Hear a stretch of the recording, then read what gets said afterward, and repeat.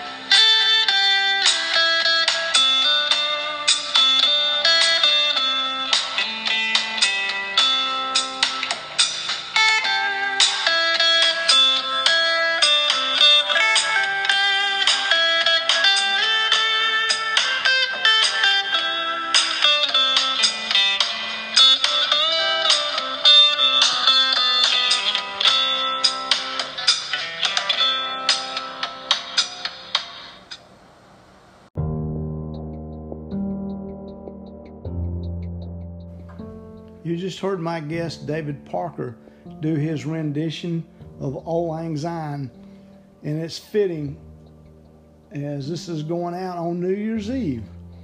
And this will be the end of the first season of Big Sound Small Town. David has an interesting story. Please listen up, and Happy New Year.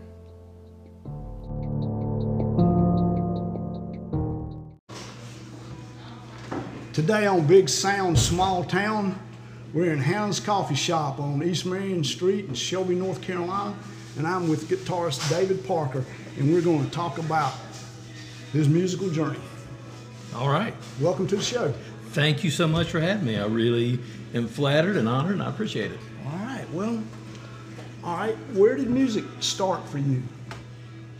So I thought about this in preparation for coming here. My earliest memories are pretty vivid. That I was born in 1966. I grew up in Atlanta in the 70s. My mom and dad had 8-track stereo. Yeah. Just the worst. Mm-hmm. And that was back in the day when they had maybe 10 tapes.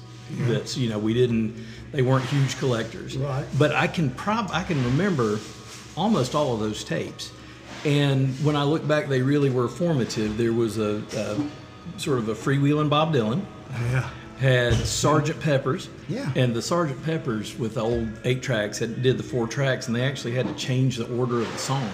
Oh, really? So it was years before I knew that A Day in the Life was the last song. Oh, they had flipped it so Sgt. Pepper and Sgt. Pepper were the bookends. Oh, yeah. And then there was a John Lee Hooker tape. And then I think my mom had a Judy Collins tape. And then there was one of Renaissance Christmas music.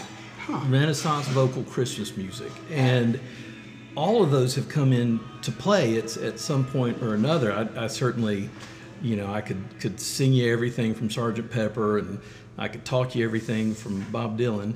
And even the Renaissance Christmas tape, I went on to get a PhD in Renaissance and medieval literature.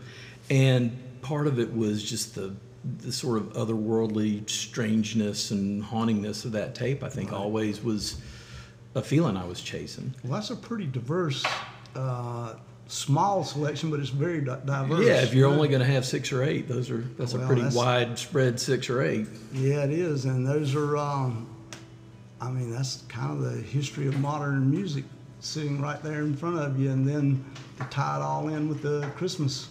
That's right. Christmas just is pretty amazing. So did you learn those? You weren't playing guitar; you were just listening then, right? No, I was just a listener, and that's pretty early. I was in choirs from pretty early on, and I did that all the way through college. So I've always appreciated classical, especially choral music. In terms of playing an instrument, I think I played saxophone maybe in 3rd or 4th grade. Right. But my stringed instrument journey, I was probably 9 or 10, and we were at the mall, and there was a bluegrass band playing. Yeah. And afterwards, I came up to the mandolin player, and I said, "Your guitar sure is little." And he said, "Well, it's not a guitar, it's a mandolin." And I got kind of interested in it, so I went to the Sears catalog, which was before you had the internet. You could look at all the gear in the world, and ordered for Christmas that year this little A-shaped F-hole mandolin from Sears and Roebuck.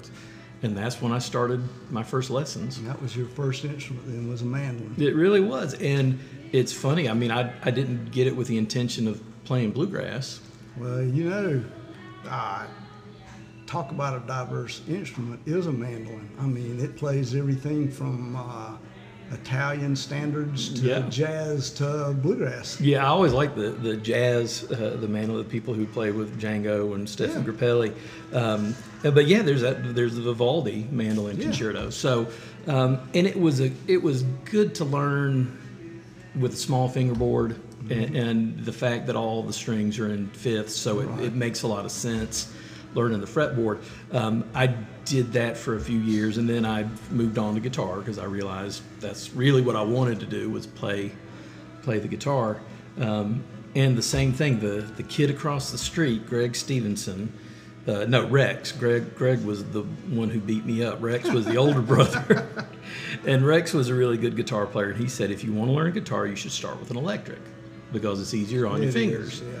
And I had a time convincing my mom and dad of that, but I did, and we went down to Service Merchandise, which was, they call it catalog showroom. I don't think there's an equivalent now, but you got some guitar-shaped object from them. It was a Les Paul knockoff, but honestly, it was that was back when Asian instruments weren't good, and you couldn't get a decent one. But I started with it and learned on it. I guess you had an amp that went with it too. Yeah, like a Silvertone amp would have looked like a masterpiece compared to this thing. It was just cardboard and particle board. But yeah, that was it. And there was a little local music store. I took lessons from a guy named Jody, who's probably gone now. I mean, he must have been in his 30s, but I just thought he was the coolest. He had a big David Crosby mustache, and long hair, and his big thing was his band opened for Jethro Tull when they came to Atlanta. Well, that's pretty good. That was one of my favorites, and so I thought, well, I'm studying with royalty here. Yeah, I mean, this is in Atlanta at the time. In Atlanta, in Tucker, which is kind of right at the 85 and 285 junction. Right. Back when that really was a suburb and not so much part of the city like it is now. Yeah. But So what did you start learning from this guy? So he was, I think the way a lot of people taught back then, and honestly the way a lot of people teach on YouTube, I would come in, he'd say, what do you want to play? Yeah. You know, what's a song on the radio? Double Vision by Foreigner. Yeah. Or, Dust in the Wind. And it was all tab. We didn't do music. I tried to do some of that later. I did some classical, but it was tab, but it was really good because we would cover things from, like Dust in the Wind was fingerstyle, double stops, by playing Foreigner or Boston or something like that. And he was a good teacher. He managed to work in technique and, sort of the basic vocabulary of techniques by just sort of doing the popular stuff that I wanted to learn. Well, too, it's like when you have a teacher, it makes the tab come to life. I mean, you can read where to put your fingers, but then that's not really the whole story of tab, and that's why a teacher makes it just eases the learning process. Well, and it's funny, there's so much tab available now, but so much of it is really wrong. You can download 4 different tabs for a song, and they're all different, and not one of them is right. I think I came from the drop the needle on the record. That's what I did most of the time. And then now today you can find anything on YouTube. Well, and it's nice because with drop the needle's the best ear training you can get. I mean, that's what you need. But I would get something that way, and then when videos came along, music videos, and then eventually YouTube, I'd see it say, "Oh man, he's playing that in the 7th position, not the 1st position." I was playing the same notes on the wrong strings. Yeah, that's one of the fallacies of picking it off the record. Yeah, and that's something that tab does that sheet music doesn't always do. Is tab at least gives you what position you're in. And in a lot of instances, when you're figuring it out on your own, you don't realize there's capos involved sometimes. Yeah, or down tuning. Or down tuning, yeah. Alternate tunings of a lot of varieties. Jimi Hendrix killed me for years until I found out he was an E flat. Yeah. Well, there you go. Early Rolling Stones evaded me because of the open G tuning. Yeah, and I discovered it on my own. I just finally figured it out that something wasn't right. And then almost the instant I figured it out, somebody said, I could have saved you a lot of time and told you about that. But he was a blues guy. But you would have learned it differently. One of the things that I've you read about all the time now is the caged system, CAGED, where you play out of C shape and then A shape, etc. And over the years, I kind of painfully had figured that out. Yeah. It's like if I play this out of the C shape, but on the 5th fret, it's going to be such and such a chord, and that's how I managed to get up and down the fretboard.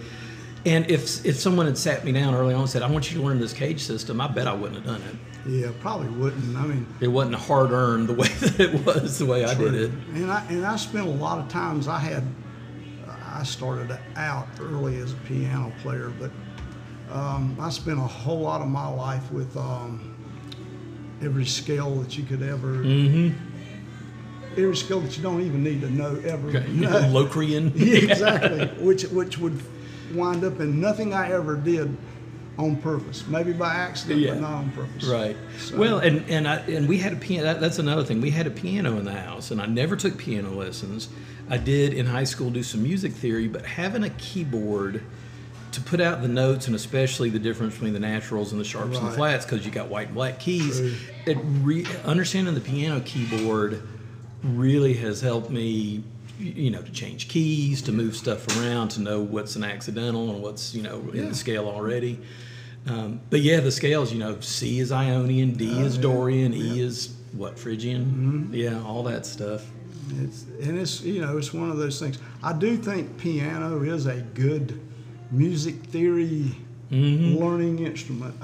It's do. all laid out there. It is, and it seems to make sense later on. Maybe not at the time, but when you move to a different instrument and get older, it does seem to actually pay dividends. Well, if you were all, say, 6-string guitar all the time, you've got the strings tuned in fourth, except you've got the one that's up in the major third, so there's not necessarily anything that's going to transfer very well to another instrument. But piano, I saw a guy on TV teaching piano. He said piano in some ways is the easiest instrument. All you do is push a button. Your guitar, you got to have your left hand down, and you got to pick, and you got to do this. Now you're asked to play a lot more notes on a piano, but you just push the key and the sound comes out. I think as being a band leader, and of course the bigger the band, I think the more piano comes and teaches you harmonies and intervals and the way they all fit together to make a large sound, as opposed to the individual notes that generally make up a lot of the guitar stuff, No, that's true. No, and I think that I still visualize. If I say I've got to play something a major third up from here, a lot of times I'll visualize it on a piano keyboard first, especially if I'm in between strings, 2, 3, and 4, and it's a little bit wonky. Yeah.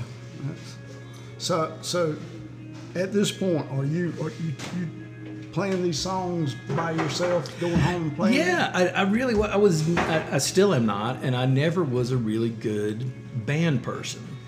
And I'm not sure, I'm probably just kind of an antisocial misanthrope. Well, a lot of musicians are. But I don't know. I mean, some people, and when I've been in a band that's really doing, hitting on all cylinders and everything, I mean, there's nothing like that, and that's the best. Good. Yeah. But I think I had sort of, for a teenage boy, I had sort of esoteric taste, so people didn't want to play what I wanted to play. Right. And what I'm really bad about as a personal failing is if I'm playing with someone who's better than I am, I get really frustrated with myself. I thought I'm letting them down, I missed this note. And then if I'm playing with somebody who's a little bit more of a beginner, then I get real frustrated with them. Yeah. So playing solo, you got nobody to blame but you.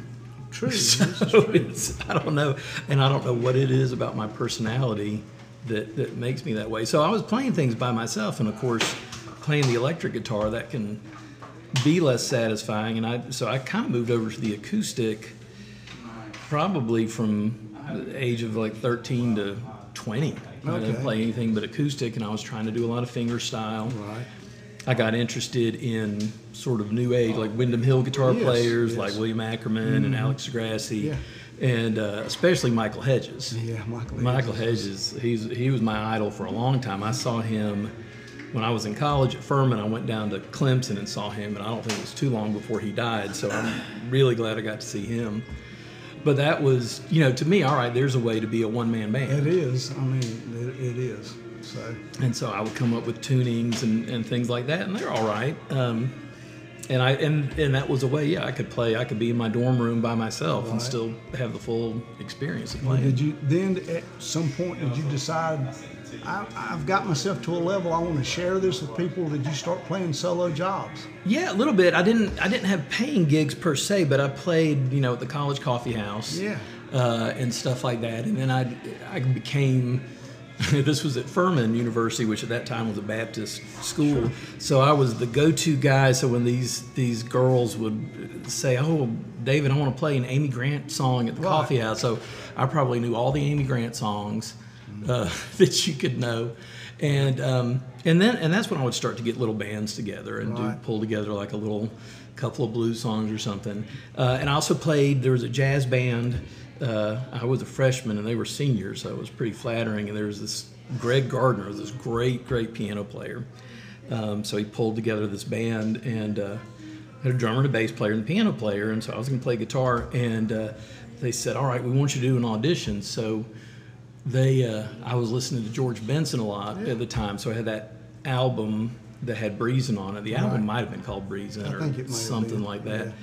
And they said, "Well, just why don't you learn side one of this album?" And of course, I didn't learn the solos note for note, but I learned it and played it.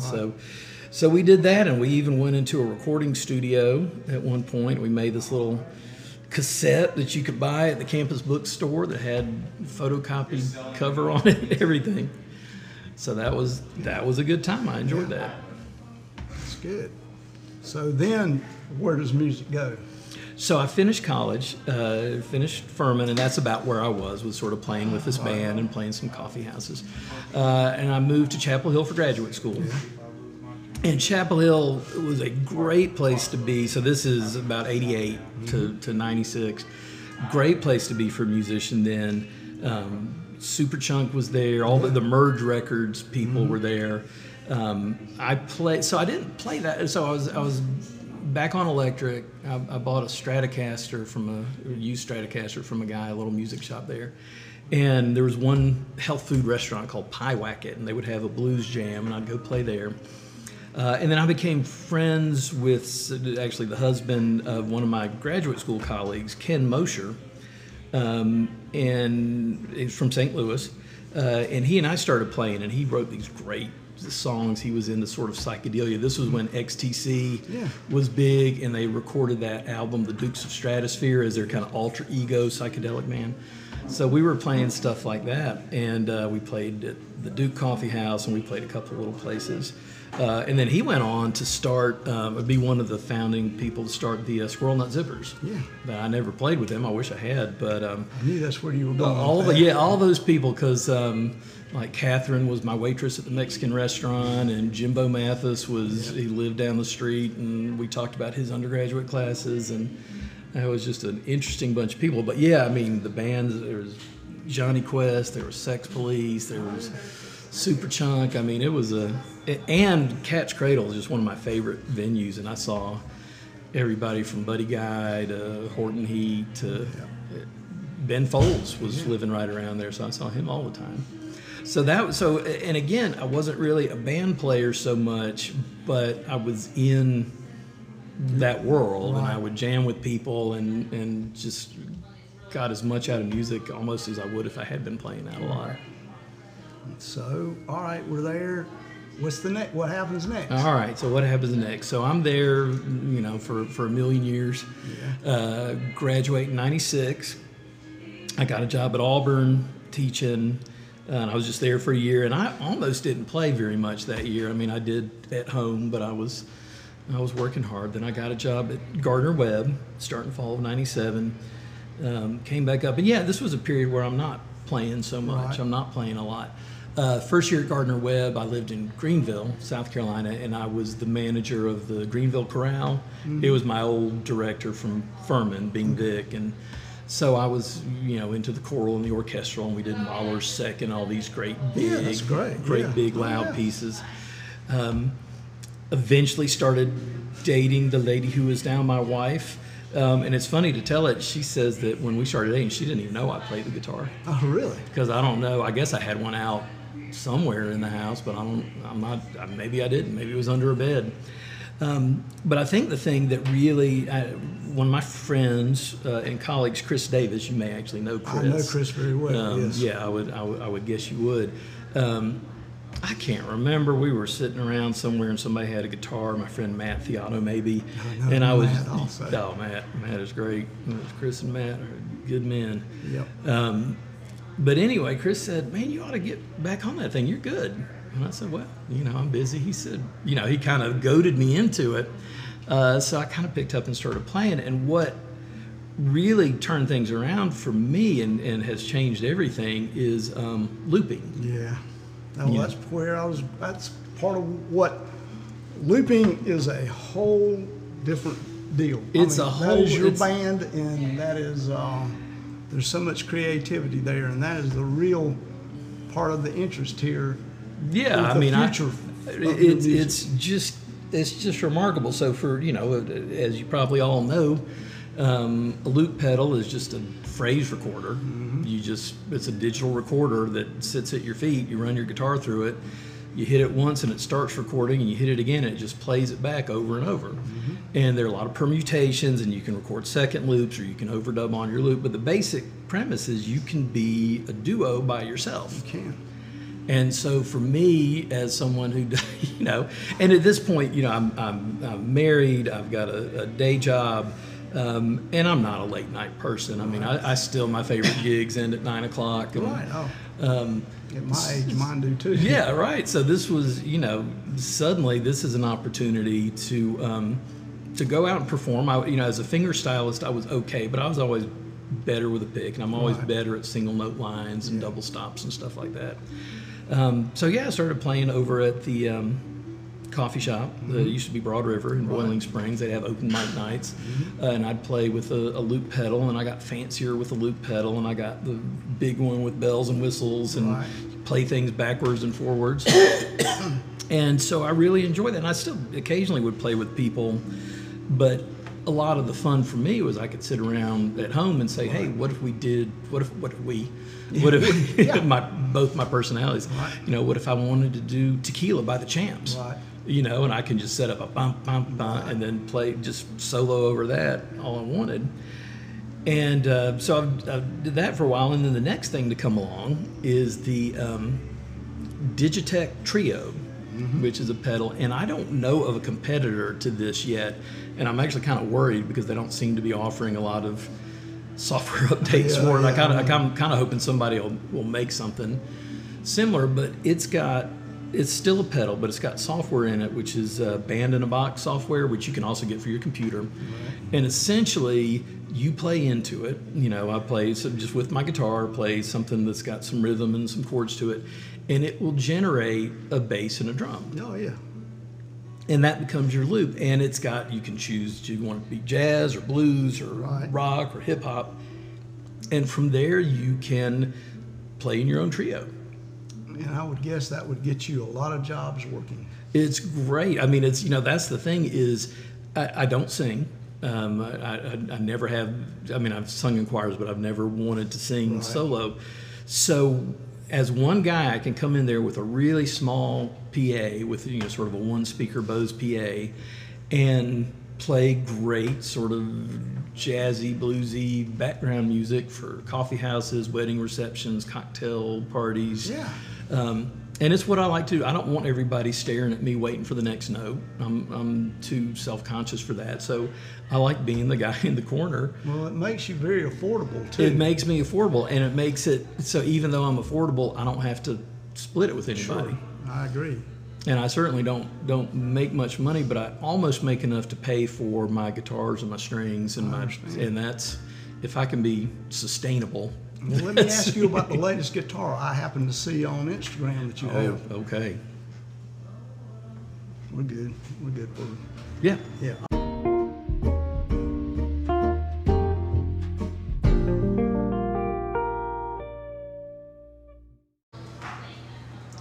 Okay, we're here still with David Parker, and he's getting ready to tell me about a Stratocaster that he just purchased that I've seen a picture of it, and I'm right envious, and I want to know about it. Okay, well, I'm glad you're envious and not repulsed. So this is going to be a longer story than it needs to be, but Strat has always been kind of my ideal tone that I've been chasing, and it goes back to, I'm sure, the 70s and Mark Knopfler, and it's that old position 2 and position 4 on the Stratocaster. And I've had Strat. I had a Tokai Strat. I've had a couple of Fender Strats. And one of the things that you learn is that sound is great in your bedroom. It is sometimes hard to get that sound to cut through a mix or to sound good with an audience. But nevertheless, I've had them on and off, but I hadn't had one for a long time. I kind of I've got a guitar by Creston Lee, which is kind of a telly-shaped guitar, and kind of drank the Telecaster Kool-Aid for a while. Right. And about a year and a half ago, I bought a Gibson 335. This is a beautiful guitar. I never thought I'd have one. It's normally a $3,000, $3,500 guitar. And Chicago Music Exchange, in the great Gibson wars of last year with closing factories and switching CEOs and everything, had a blowout sale on all the Memphis-made guitars, which are the hollow bodies and semi-hollows. And I got this guitar for well under half of what it would normally sell for. Right. And it was just beautiful, and I thought, oh, this is an opportunity. I'm never going to have this again. So I bought the guitar. I'm real bad about buying guitars that are pretty without thinking about what they're going to sound like. Isn't it? And yeah, everybody has. And it's like dating. You ask somebody out because how they look. Yeah, exactly. And it doesn't work out. And the Gibson, it played pretty well. It's a shorter scale neck, which is a little bit different. But the main thing is the pickups, the humbucker pickups. I cannot make them sound like I wanted to, and I would get close and I would fiddle. But I play clean. I don't have much overdrive or distortion on my sound, and it was hard for me to not feel like it had a blanket over the amp when I played humbucker pickups. And I've always played single coil, which is basically the other kind of pickup. And so finally, about a month ago, I couldn't take it. I packed it up. I was looking online at some Strats. I said, it's time for me to have a Strat in my life again. So I packed up the guitar, went to the Guitar Center, heaven help me, which one did I go to? The one in Asheville. And they had the guitars that I wanted to look at. So I swapped this guitar for a new Strat. So this Strat, it's the new American Professional Stratocaster. It does have a humbucker in the bridge position, but I don't really go to that position much anyway. Has a new set of pickups. They mix their magnets in them. They've got some Alnico 2 and some Alnico 5 and all kinds of stuff. But the things that you notice about this one, number one, it is rose gold, which means it's kind of a sparkly pink. I'm very secure in my masculinity. I kind of always have wanted a pink guitar, and with Fenders, you mostly see shell pink, which is kind of a pretty flat color. But this one's really, really pretty and sparkly. But my very favorite thing about this guitar, besides the pickups and the sound, is it has a rosewood neck, and it is not just a rosewood fingerboard, but the neck, the headstock, the fingerboard are just one piece. And that was the part that drew my eye to it when I saw it. I tell you what, with a guitar, for me, for the sound, it's mostly about pickups. Right. You know, people talk about the different body woods and stuff. I can't tell the difference, but the pickups, and then for the playability part, it's the neck. And I would always go in and rough up the back of my necks with sandpaper, take a little bit of the glossy off. This is just finished with oil. And so your hand moves, it's like a baseball bat. Your hand moves up and down it. They have changed the profile of the neck. It's a little bit bigger at the low frets, at frets 1, 2, 3, and 4 and 5. Which I like. I always liked a big neck, but it thins out, which is kind of counterintuitive. It thins out a little bit higher up, so it's easier for you to make bends and sort of reach across the neck. So it just plays great, and it's gorgeous. So this is my new one and only until talk to me in a couple of months. Yeah. Well, I'm gonna have to get out and see it and hear it. Because, it's and what's funny is that one piece rosewood neck is actually pretty bright. You know, usually you think of a rosewood fingerboard as being darker. Yeah, you do. But there's something about having it all one. You know, there's no glue, there's no joints, so I kind of feel like it's a little bit brighter. But what kind of amp are you playing this through? I don't have any amps. I am tubeless at this stage. I don't think I've even got something with a single tube. I have an Ethos clean tube preamp. Okay. So it's a box that acts like an amp, and it has a cabinet simulator built in. So I just run into that, and from that I run into a Wampler reverb delay unit into the PA, and I love amps and I like tube amps. Since my trio pedal has bass and drums, I have to have that go through a PA anyway. Right, gotcha. And so what would happen if I wanted to play an amp, I'd have to bring the amp and the PA along. True, you would. So this is I can take everything from the car in one trip. That's excellent. Yeah. That is just an Yeah, excellent setup. I am mobile. And sits really well with what you're doing. Right, I don't need much space. I've been put on a staircase landing a couple of times. I've been put on a balcony overlooking a store. I mean, I'm not a small guy, but I got a small setup, so you can. Well, that also again makes you affordable. I'm affordable. You can contact me, and I'll give you my rates. You do not have to have a lot of space to have him. And what's been nice too, that you know, it's more a convenience thing, but it's helped me, is I'm a good last minute substitute. I get calls from, for instance, the Don Gibson, or I'll get a call from Dragonfly, and they'll say, "Hey, our guy dropped out. Can you play tonight?" I might just have an hour or two notice, but I don't have to organize anybody else. If I'm available, I can grab and go. And I can be there. Like you have to haul a lot of equipment. No, I can be there and set up in half an hour usually. That is a really good deal, and that is there's a whole niche there for that. Yeah, I mean, it's, you know, and I know that a lot of what you're talking about is how do you gig in a small town and stuff like that. I can, between here and Gastonia, you know, I probably play 2 or 3 times a month, and that's about what I want to play. Yeah, and the thing is that just, again, we're to the point where the styles, the types of music, the individual musicians in Cleveland County are a very diverse group in their abilities and what you can hear. Yeah, listen, it's great. And you know, the sad thing about me being an old guy who plays some gigs is it's hard for me to get out to see anybody else. Yeah. And I'll exchange emails and Facebook messages with other musicians like, "Hey, can you come see me?" "Well, no, I'm playing." Yeah. But I tell you, around so, you know, you guys, Cleveco, you're great. I've seen you at Dragonfly. I've seen you at Newgrass, which is a fun venue. Yeah. There's so many good ones, but Derek McCoy. Derek McCoy, that guy. Derek has done the podcast. Oh, good. I want to listen to that. Derek has a great story. He is a professional from top to bottom. I mean, he's done the training. He can just wail He's on a fine fusion. player, and he has a really good story because well, I don't want to give it away too much. But he go down and train in Atlanta? He did. Yeah. But if you listen to him, that he says that he is everything that hard work as a musician can make you. He will modestly, he will say that basically he did not have all that much talent, but he was determined and worked hard. Well, I went and sat down for a lesson with him. I went and paid cash money because he's that good. Yeah, he is. I mean, the guy, you know, he can rip off these fusion chops, but then you go listen to him play solo chord melody at Knee Finn, where he's without a net. Not only that, I've seen him play Telecaster country music with Pistol Hill.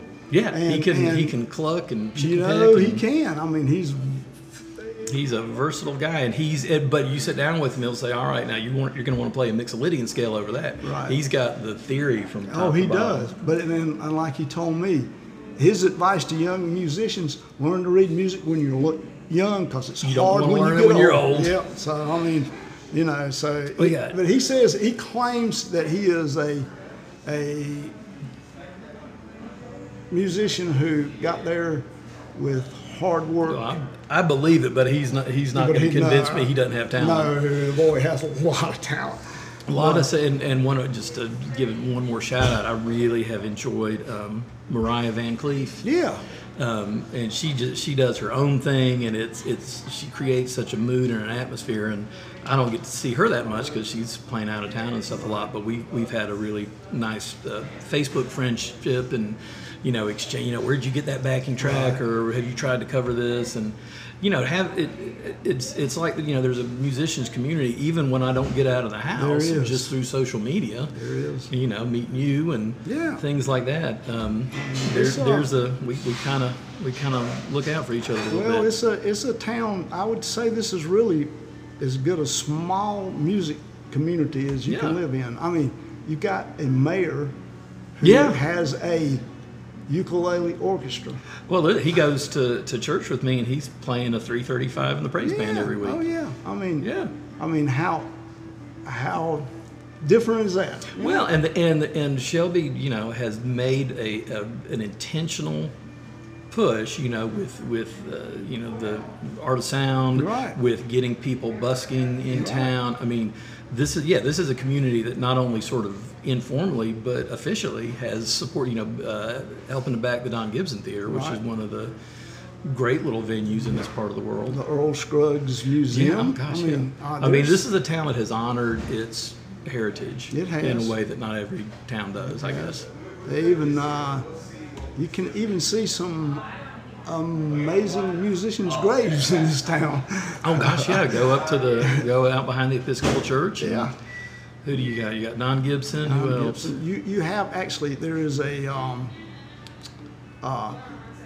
an R&B singer here named Bobby London, who was one of the early R&B singers from here. Fabulous singer, and he has a monument out there. Oh, I'll have to So listen there's up on him.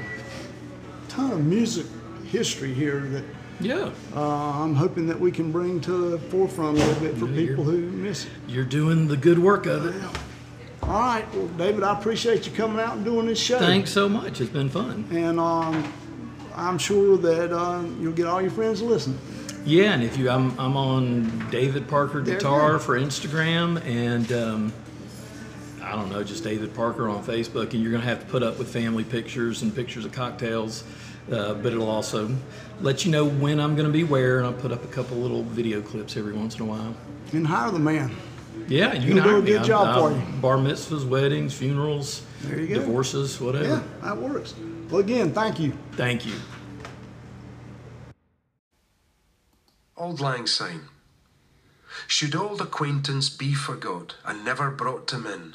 Should old acquaintance be forgot and Auld Lang Syne? For Auld Lang Syne, my dear, for Auld Lang Syne, we'll tak a cup of kindness yet for Auld Lang Syne. We twa hae run about the braes and pound the gowns fine. We've wandered mony a weary foot, sing Auld Lang Syne.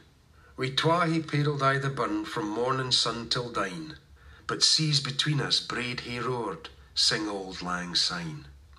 And there's a hand, my trusty fair, and gie's a hand o' thine, and we'll tak a right good willy wot for Auld Lang Syne. And surely you'll be your pint stoup, and surely I'll be mine.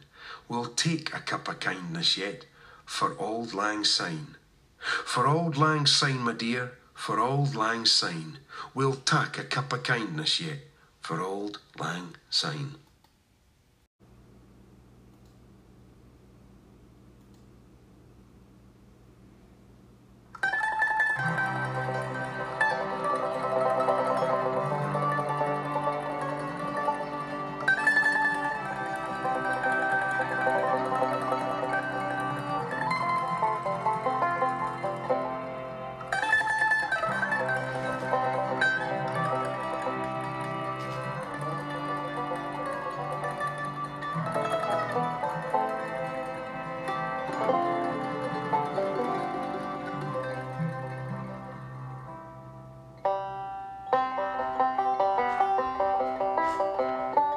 As 2019 comes to a close, I would like to thank everyone who has listened to this podcast, everyone who has been on this podcast, and everyone who has recorded this podcast for season 2.